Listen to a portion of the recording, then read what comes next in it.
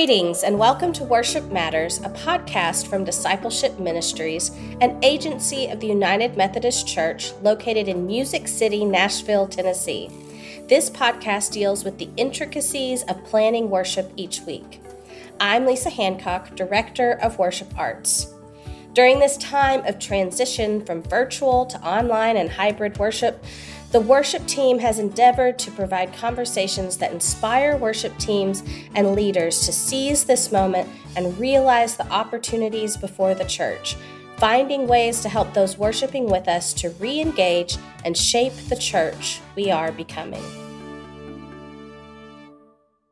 It is such a pleasure today to welcome Dr. Natalya Cherry to our podcast. Natalya is an ordained elder in the Susquehanna Conference of the United Methodist Church, where she pastored local churches from 2001 to 2013, and previously served on the ministry staffs of Bethesda UMC in Bethesda, Maryland, and Metropolitan Memorial UMC in Washington, D.C. After serving in these ministry capacities for over 14 years, Dr. Cherry returned to the academy in order to encourage and equip theology students with an awareness of God's grace so that they may hear and respond boldly to God's call to make a difference in this world with that same grace. Natalya's research interests include numerous themes in Christian systematic and constructive theologies, historical theology, and Wesleyan Methodist studies. She is particularly interested in detoxifying the church and academy in her writing, seeking to center marginalized voices, decenter whiteness, and advocate for fuller inclusion of and leadership by persons historically and presently excluded on the basis of race, ethnicity, religion, immigration status, sexual orientation, gender identity, disability, and/or economic status. Natalya has been married since 2002 to Paul, a licensed professional counselor and licensed chemical dependency counselor, and they have a son, Gregory, who's in the 10th grade and is active in theater, music, and service. So Natalya, what I'm hearing is you are busy. We are recording in the month of May, so I know that it is just beginning to ramp up. And you are joining us from your office at Bright Divinity School in Fort Worth, Texas. So before we really jump into the meat of our conversation, how are you? How is life going for you, and what brings you here today? You accurately stated busy, but I feel like who among us is not busy these days, right? Yeah. The world having opened back up and everyone wanting to catch up on lost time from the pandemic for just about everything. It's been an exciting time. Of course, as you pointed out, it is the merry month of May, which means our students have just completed classes and are studying for exams. So I am in the thick of grading and preparing for the end of semester excitement here, as well as doing similar activities for my own student at home. But also, I am enjoying the privilege of preparing to teach this summer, both course for Bright Divinity School. That's a new course for me in missions and marginalization, the theology of reparation. And I have a similar plan to do so at Candler School of Theology. So I get to work with different populations of students over the next several months. And I'm really excited gearing up for that new adventure, all while continuing to love talking about this book and working ahead on the next book. So it's a little busy, but it's all with things I love to do. The reason I'm here. So it's fulfilling, even if busy. That's wonderful. I mean, and as people have probably gathered, you bring such a unique complement of systematic theology and engagement, but also deep commitment to the Methodist and Wesleyan heritage, as well as your ordination as an elder in the United Methodist Church. So, for any of those who haven't just immediately gone to Google Dr. Natalya Cherry, she teaches Wesleyan Methodist studies at Bright and also teaches systematic theology. So she's deep in this all of the time, and I love that so much for our audience. I'm so glad you're here to share. One of the things we wanted to bring you on, the main thing for today, is you recently published a book with Baylor University Press entitled Believing into Christ, Relational Faith and Human Flourishing. We could just unpack that title for a good half hour. But at the core of this is a question of Latin grammar that has gotten lost in translation, both, I would say, figuratively and literally, yes, over the past 1,500 years, give or take. Give or take, yeah. Yes. So I wondered if you could begin by briefly describing what's going on in this kind of grammar conundrum that started you on a journey to writing this project. Absolutely. And for your listeners who fell asleep the minute you said Latin grammar, I want to make sure I point out that all of this interest started in and was grounded in the local church and my ministry as a pastor.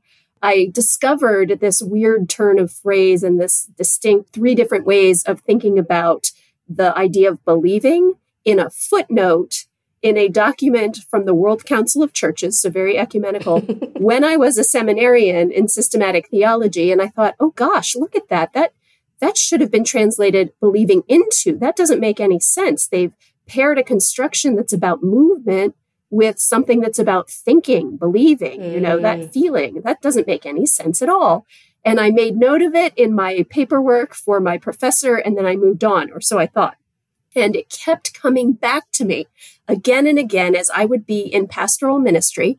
I could be doing a Bible study or just having a conversation with the servers at a restaurant about some interaction they'd recently had with their born-again Christian relative that they could not believe called themselves a Christian but behaved anything like they understood the Bible said something about Jesus Christ being, even if they weren't churchgoers.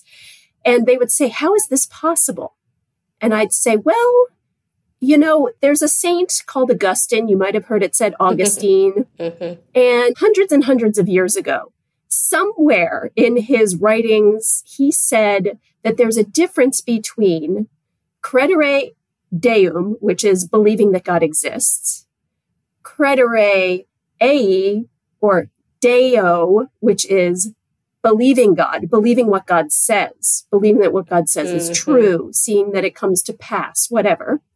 And credere in Deum, which doesn't make any sense to us anymore in English and literally means believing into God. And so I think what Augustine was getting at is that that's more like putting all your eggs in God's basket. That's more like going in a God direction no matter what, and being vulnerable to others and caring more about others. And I think that what Augustine was trying to say is that there's a big difference between what I call a bobble-headed nod of assent to the things about God that we say in creeds or that we say you have to believe in order to be a Christian, and believing into God in such a way that you are willing to risk your embarrassment or reputation or having your mind changed about something or otherwise caring so deeply for the other person that you aren't going to harm them. I said, I don't know exactly where Augustine said it, though, so I can't be 100% sure. But I would get to that point in the conversation, and every time, whoever I was talking to would say, oh, why didn't anybody ever tell me that before? If it was somebody who was in the church, they'd say, why don't we learn that in Sunday school when we're little? And they would say, well, when we say the creeds, why don't we say believing into then? Maybe it would help us get that idea. Right. And if it was somebody who was not part of the church, I often got, well, if when my grandma dragged me to church when I was little, they had said something like that, I would have stuck around. So, that is what really kept coming back to me as a pastor.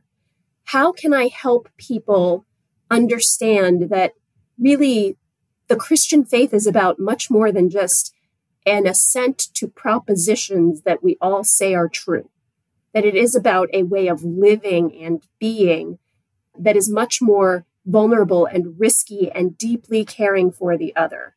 And where the heck did Augustine say it anyway? Because for some reason, the WCC, the World Council of Churches, had gotten away with just saying, in the West, Augustine said, which, of course, as you and I who have been to seminary know, you can't get away with that kind of footnoting anymore. But apparently, if you're the World Council of Churches, you could, back in the 1980s when that document was put together. So I thought to myself at the time, one of these days, I'm going to figure out where this comes from and see if I've got the right idea. And if so, how I can make it useful to people like me who are in the pulpit, in the classroom, and like the serving staff at the restaurant who are perplexed by what their so-called Christian relatives or friends are doing. So that's what set me on this quest. And that's the difference in this funky little grammatical twist. I love that. I also love that what I'm hearing is footnotes matter. So read them. It's true. You never know what you're going to find. There's a treasure trove in those footnotes that we ignore because we're just trying to get through our reading, right? That's so true. So, and to that end, if you do go pick up Dr. Cherry's book, read the footnotes. They're very informative. They're juicy footnotes. That's right. So before we kind of turn to worship, although this is all connected to worship in really important ways. Yes. You make a statement, if you'll let me read you to yourself and to our listeners. You make a statement that we're not abandoning propositions here. By that, we mean we're not abandoning that we make true statements and we learn true statements about who God is. But rather you say that they cease to be treated as the constitutive element of Christianity and instead become a means to the end of the relational sense of belief that is constitutive. And I wonder if you could talk to us a little bit about what you mean by a relational sense of belief, because I think that really kind of gets us into what it means to come together in corporate worship with this new sense of believing into. Absolutely. Oh, thank you for setting that up so perfectly. Yes, in fact, imagine my delight when I finally did get called to doctoral work and could spend the time diving down the rabbit hole to find out the sources of this whole idea in Augustine to discover it was in worship. These were sermons. He was using these concepts with everyday worshipers. And to see that what he was describing was a difference between these things we say about God being all that matters, and instead them being a means to an end of knowing who God is and sort of falling in love with God in such a way that we go into Christ and are incorporated in his members. He actually talks about the difference. He's riffing on John 6:29 in the place that's most commonly referred to, though we now have access to more sermons than we did for hundreds of years. He's talking about how Jesus talks about doing the work of God being believing into the one God has sent. And Augustine says, well, what is this believing into? It's not the same as just believing him. It is by believing to love him, by believing to cherish or esteem him highly, by believing to go into him and be incorporated in his members. And his language there and in other sermons, as well as in commentaries on the Psalms where he uses this language, all of which would have been designed to help the preachers under his care, the people hearing him preach, and so forth, all emphasize this idea of us going into Christ and Christ somehow coming into us. And that, therefore, all the things we say about Jesus, all of the things we say about the Trinity in the creeds, are about us knowing and loving, are about the one into whom we place our trust. Sure, we have that language still. But I see, as I look across the Augustinian corpus, as they talk about all of the millions of words he wrote, a way that it comes together that elsewhere he talks about the Holy Spirit being applied like glue in our baptism to make us stick to Jesus, as it were. And I point out that that makes us also stick together, whether we like it or not, whether we say the same things about Jesus or not, whether the way we interpret the things that have been said about Jesus the same or prioritize the same ones or not. We are ultimately stuck together, and the relationship to Christ is so much the priority. And at the same time, is so inseparable because it doesn't depend on us. It's the Holy Spirit holding us there. That we no longer need to cling so tightly to the ways that we hold the things that we say are true. We no longer need to be threatened by the suggestion that somebody else's belief about Jesus threatens my belief about Jesus. Rather, we can agree to disagree because we know that Jesus and we are stuck together regardless of whether we've seen everything properly. So that relationship really is everything. First of all, with us and Jesus, but because it's so tight, we can dare to risk the relationship with one another, even and perhaps especially when we don't think alike about the things we say about Jesus.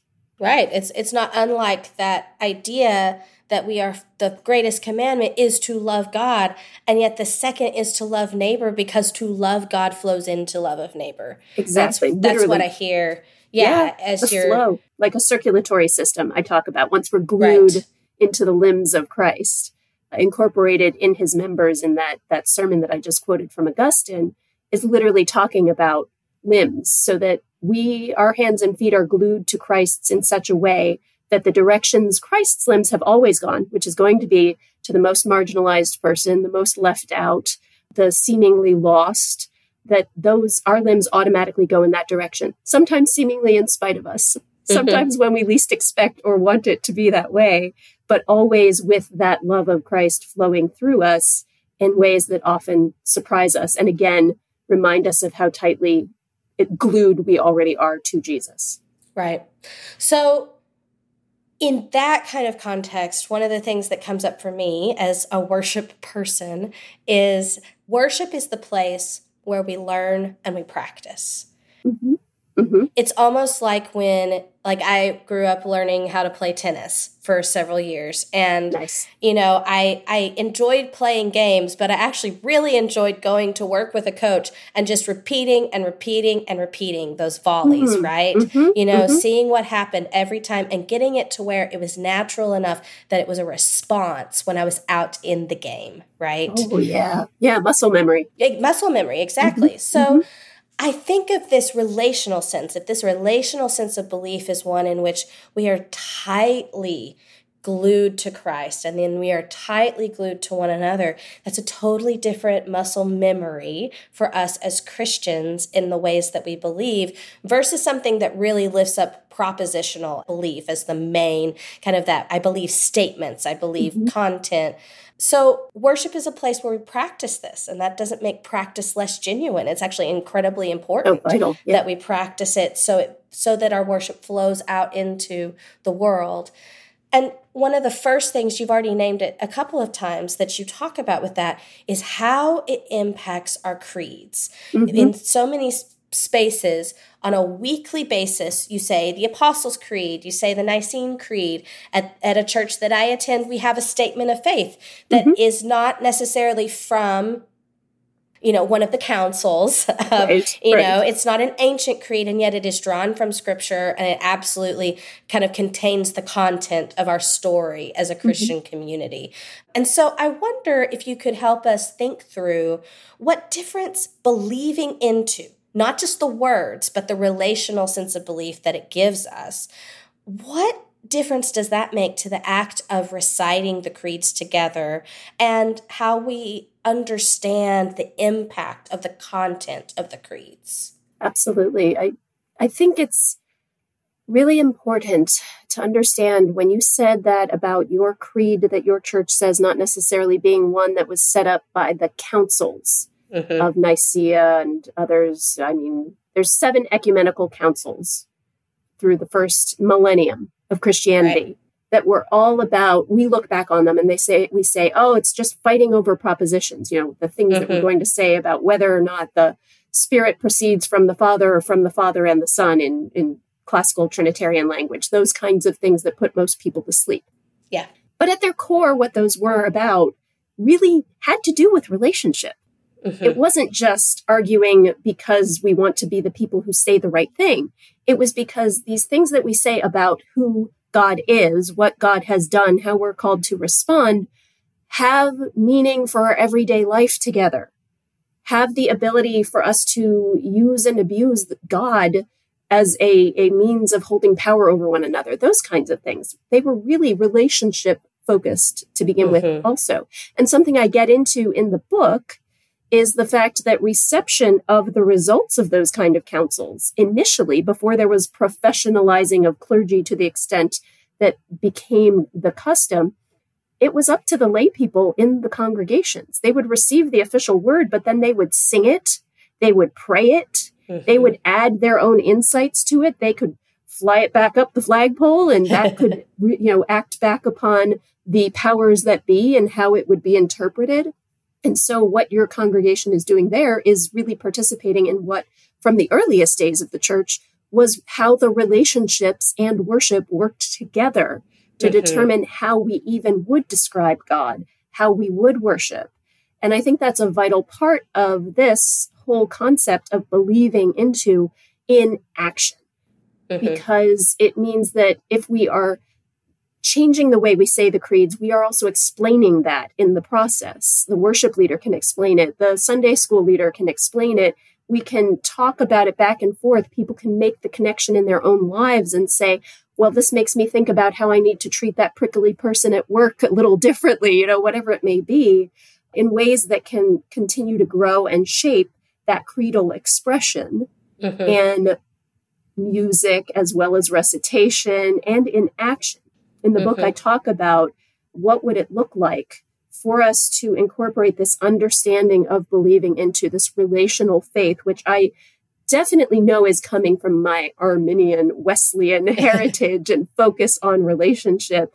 The class meetings and the societies that were the early Methodist movement all were about relationship and holding one another accountable in love for the treatment of each other in the name of Jesus in the world, for our growth in relationship with God privately and personally as well, from which that treatment of others would flow. So with all of that together, I ask in the book, what would it look like then for our creeds to become the signs we hold up, maybe at a protest, that call for just practices toward workers or migrants or whomever it may be that we recognize Jesus' limbs are moving in the direction of now. Right. Also, it could be something as simple as that creed informs our ability to show up outside our church when there's a marathon being run past it, and hold up signs of encouragement. It's big things and small things that we can be displaying our belief into in the world in a way that is showing not just, hey, we're glued to Jesus, don't you wish you were, but more of a, because we are glued to Jesus, because we believe into Christ and don't just nod our heads at the appropriate times in a service that is set up to save our souls and give us the benefits of salvation at the end of life, but rather is transforming the way we act and live.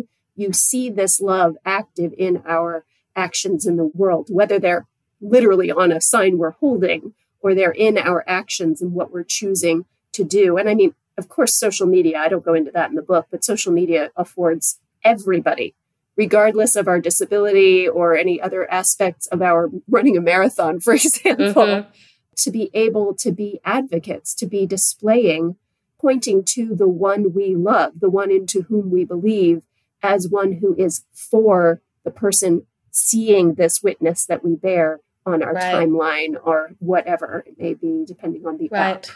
Right. I'm just so struck by the movement there. I mean, that's something you actually talk about in the book, that suddenly faith takes on movement. There's actual action and movement in all parts, not just I believe and therefore I do, but the believing and the doing are united to one another. Absolutely. They are one. And so when we think about what that means for how we plan and craft worship, I am so struck that means that worship is that like when we gather, it's an opportunity for us to tell the story with one another, to live the story with one another, to recognize that when we say, I believe in God, the Father Almighty, creator of heaven and earth, that is not God over there, the creator, that is God right here, creator. That is we believe into. I mean, I actually wonder if there's even a shift that believing into makes to recognizing the creeds as simultaneously I and we statements. Yes, I love that. Yes. So, there's just so much richness there. And one of the things that comes to mind for me, in the sacrament of baptism, I happen to be in a community that has recently done a lot of baptizing. Wonderful. And so every time, so many children, it's amazing. And I know not everybody has that experience right now, but we have various times of year where we're invited even to remember our baptism. So if you haven't had a baptism happening in your community, I think specifically of Baptism of the Lord Sunday that comes around every January, is this opportunity to read the story of Jesus's baptism and then to remember our own baptism, right? Yes. And believing into, connected to the creeds, is so connected to our ancient practice of baptism, as you talk about, because there was a time hundreds of years ago when the process of being baptized took 3 years. Right. And there was a point in those 3 years where you finally were like entrusted with the creed. Yes. Up until that point, you never heard it. Like you were learning all of the things, but you weren't given the story. Right. They had to know that you were prepared to be a holder and participant in that story with Christ and with the whole body, right? And so we can't actually separate creeds from baptism, and creeds are actually part of many of our baptismal liturgies that you'll find in the Book of Worship and the hymnal in the United Methodist Church. So I wonder, I mean, this is a very wide-ranging thing, but I wonder, you imagine as a pastor, you are presented with a candidate for baptism, or you're presented with an opportunity to remember baptism with the whole congregation. What does that practice look like for you from a believing into perspective? It's such an interesting thing because, as you point out, up to 3 years of catechism before being given the creed, usually during Lent, right? Weeks before the actual baptism itself. And then the expectation that folks would be stripped naked to go into the baptismal pool so that they could be clothed with a new white robe on the other side and go join the worshiping body, right? And have Eucharist, have Holy Communion afterward. We're nowhere near that in most United Methodist churches, at least these days. Right. I have yet to serve or worship in one that expected people to strip naked for baptism. But we can absolutely make a point of preparing people, even if it's only for an hour, let alone 6 weeks beforehand, right? In conversation, in small group, to understand that sort of stripping away of all of the inhibitions that keep us from what I call in the book, bold surrender to who God is and to God's loving care for us, and therefore to the other, whomever the other is in our midst, whoever is being othered by any aspect of society or religion or, any other cultural piece. And in doing so, to instead sort of immerse ourselves in who God is, who God calls us to be, and most of all, where God is going, and that we are now on the move with God. And we might think, but for children, does that really apply, especially babies? I think you got at something that I rarely see maximized in our congregations, which is the body of believers and the way in which baptism is to be an initiation into that whole life together. We have so hyper-individualized often baptism as one's profession of faith, which we mean assent to a list of tenets, instead of this movement into this body who is on the move together. And fortunately, in the United Methodist Church, we have absolutely gorgeous baptismal liturgy all ready for us, whether we are still using the hymnal books in the pews or projecting on screens or however that may be. We have a very vibrant liturgy that invites everyone in the space at the time of baptism to recall the whole salvation history, to know who God is and be reminded of how much movement into and through water was involved in that, and then to reaffirm all those who are already baptized what it is to take the vows. And of course, that really special and unique resisting evil and injustice and oppression and all the forms in which they present themselves. That's a pushing back that requires movement. And so to reiterate that, so often we're squeezing baptism into an already crowded hour of worship in many of our congregations, that we don't necessarily take every piece of that liturgy and really dwell in it. Right. I used to call this as a pastor, let's splash around in the baptismal waters together and get wet, as it were, not literally necessarily, but have that reminder of the movement and the refreshing that action with water implies, so that we are then moving out of this space together, committed to continuing to help, especially that young person, in the case of infant or child baptism, to know as they grow that we are a people on the move. We are an enfleshed, believing into means something with our bodies, not just with our hearts or minds. Right. And I think that we can do that with the tools we already have. In addition to whatever acting and reacting back upon them in the early church way we might bring to the table. I'm not saying we're tied to those words, but we at least have a robust set of liturgy already available to us. Right. That if we dare to make use of all of it, we can do this movement. We can do more than go through the motions and actually move in a believing into direction that grows us in holiness of heart and life, to use John Wesley's language, and in relationship with God, with one another, and therefore with the world. Right. I love that. And, for listeners who are thinking, oh, I've got to return to my book of worship or my hymnal and take a look at some things, I would just kind of raise up this question that we ask. Do you confess Jesus Christ as your Savior, put your whole trust in his grace, and promise to serve him as your Lord in union with the church, which Christ has opened to people of all ages, nations, and races? Like, that is, when you start thinking in a believing into that we are entering a sacrament that, as you put it in your book, this is the application of the Holy Spirit glue. Like, this is that moment, that this is such an active thing that we are partaking in. And questions like this are a reminder, not just that this is what's happening for this person, but that we've all done this. Yes. Like the body of believers has been glued to Christ, and it is efficacious it is effective from that moment. And we are on that journey together. And every time we baptize, we're not just affirming this person's commitment to confess Jesus Christ. We're remembering and affirming our own commitment. Oh, I love the way you said remembering. Yeah. Because if we think of member, again, as a word for limbs, it's like we're stretching our arms and legs again and remembering. We are once again moving our arms and legs in the Jesus word directions, in the directions Jesus has always gone together. That's lovely. Right. Yeah.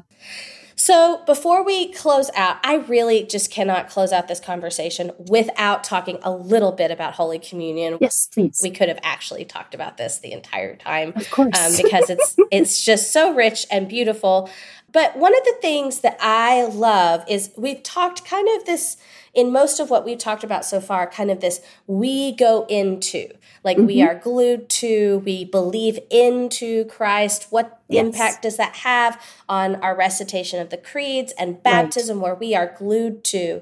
But you have this beautiful way of talking about Eucharist or Holy Communion as the reciprocal Christ going into us. Yes. That this is not just one-way motion.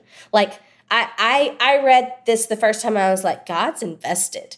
When we believe into, God comes into us through Christ. And that the repetition of Holy Communion is this constant kind of practice of taking in Christ. So I wondered if you could kind of just talk with us a little bit about that, and talk to us about even what does that mean for what it means for a presider to be up and presiding at the table and welcoming people to the table? What does it mean for what the words that we say and the way we remember the story of Christ and of God's work in the world within the sacrament of Holy Communion? And you want me to sum all that up in just a few minutes? Huh? No, absolutely, please.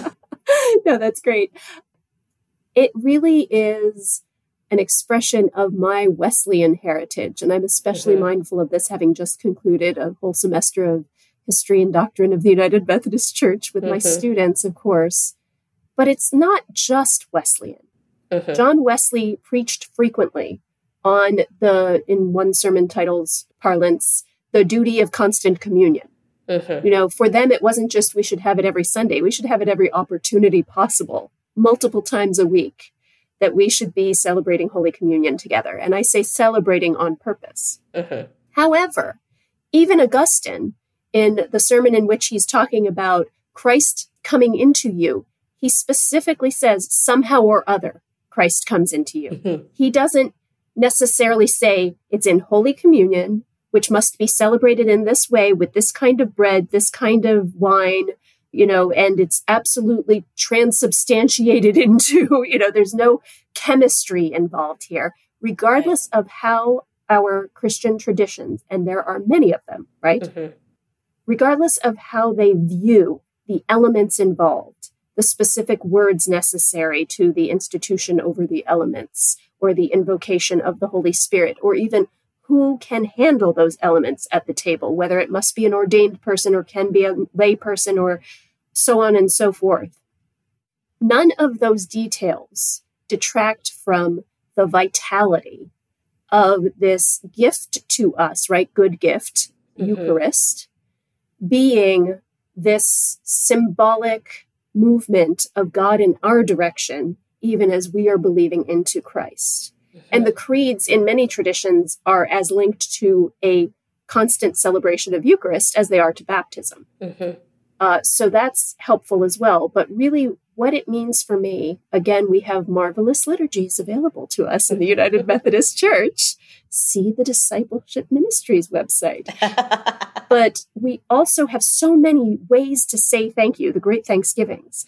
We have so many ways for the person at the table to be given opportunity to really be celebrating.